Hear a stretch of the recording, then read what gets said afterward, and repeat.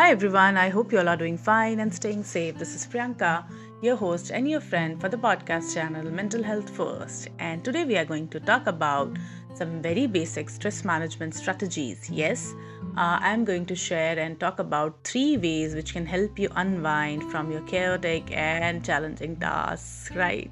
So, do you know that stress is neither good or bad, right? We always talk about the negative and positive impact of stress. I think most of the times we talk about the negative impact of the stress. But while most of the people would probably dream of a life, completely devoid of stress, but without it, one may quickly get bored and feel like, zest for life. So, yes, I feel that some pressure or tension also helps us to develop the emotional responses which are necessary for surviving or maybe even thriving. So, yes, based on that, I'm going to talk about 3 ways which can help us. So, however, it's like the most extremes, having too much of it can obviously hamper and cause a lot of damage to our mental health and overall health also. But at the same time, when we have to like deal with the stresses in the home front and in our personal lives, in our professional life, so we don't know how to manage it, isn't it? So the pressure is everywhere. For as long as we live, I think it will go only with the last breath of ours till the time until the day we are alive. I think stress and pressure is a part of our life. We will have to, be with it, learn to live with it, basically. So therefore, the ways out of this dilemma is proper stress management, right? So here are a few things I wanted to talk about, beginning with my favorite thing, the power of nature.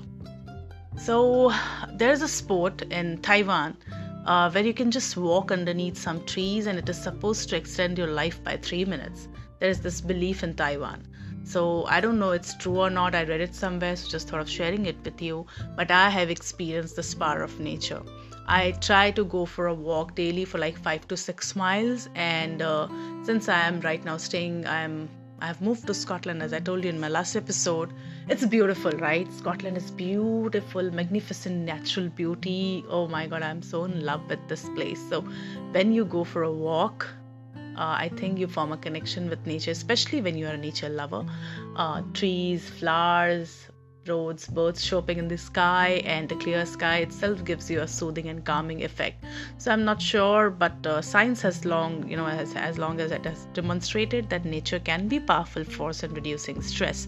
Although researchers have pinpointed what it is in our natural environment that calms us, there is not that particular thing which is said that this is that thing that calms us. But there are various studies that shows that. Maybe like spending 20 to 30 minutes daily in the greenery or a nature walk can significantly drop the cortisol levels and bring you to a peaceful state of mind. Trust me on this. And a bonus tip, you can also listen to my podcast while having that walk, or maybe your favorite music or podcast or any artist you want to. The second point is self-care routine. Yes, I always talk about it, write about it in my blogs.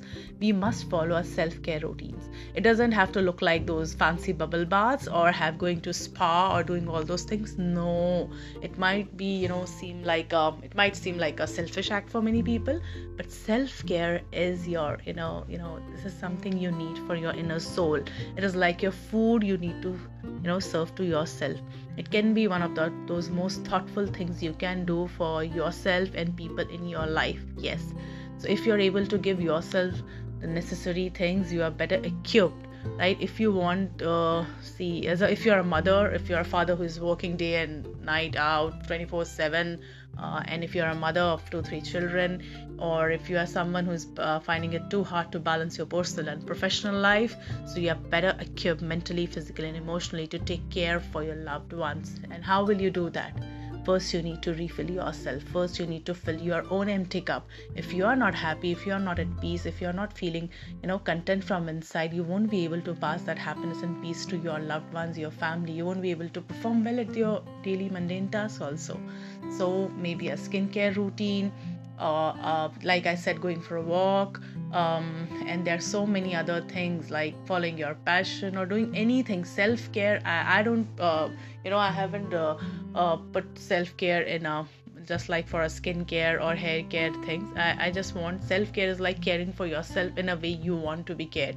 We always wait for the others. You always want someone else to come and help us. No, you need to help yourself. So writing, talking, going for a walk, doing yoga, scribbling, doodling helps me. So you can just pick up anything out of it and just do it, because you deserve it. So it will surely help you to be in a positive frame of mind and increase your desire to uplift others also. And the last and the beautiful strategy here is vagus exercise. Your vagus nerve is a cranial nerve from the brain that connects the brainstem to the body, right? So like there are like, I don't know, lakhs and lakhs of nerves inside our body, which connects with each other, and what each nerve does is like it's like truly amazing, right? So it controls us, and among its other essential functions is maintaining the equilibrium in your complete nervous system. So it's therefore responsible for managing alertness, blood pressure, heart rate, and even breathing rate. So in short, everything that enables you to stay calm and relaxed is the vagus nerve.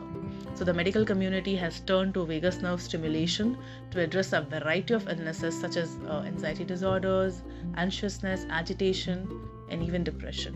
You can also stimulate the vagus nerve on your own by belly breathing, as well as through laughing out loud gargling with water, loud singing, and immersing your face in cold water, some people say. So see your doctor for other safe and creative vagus stimulation exercises. Maybe we can just consult someone we know, but always try to do it after the consultation only. But I think laughing out loud and belly breathing and loud singing won't cause any harm to you. It will only help you to relax.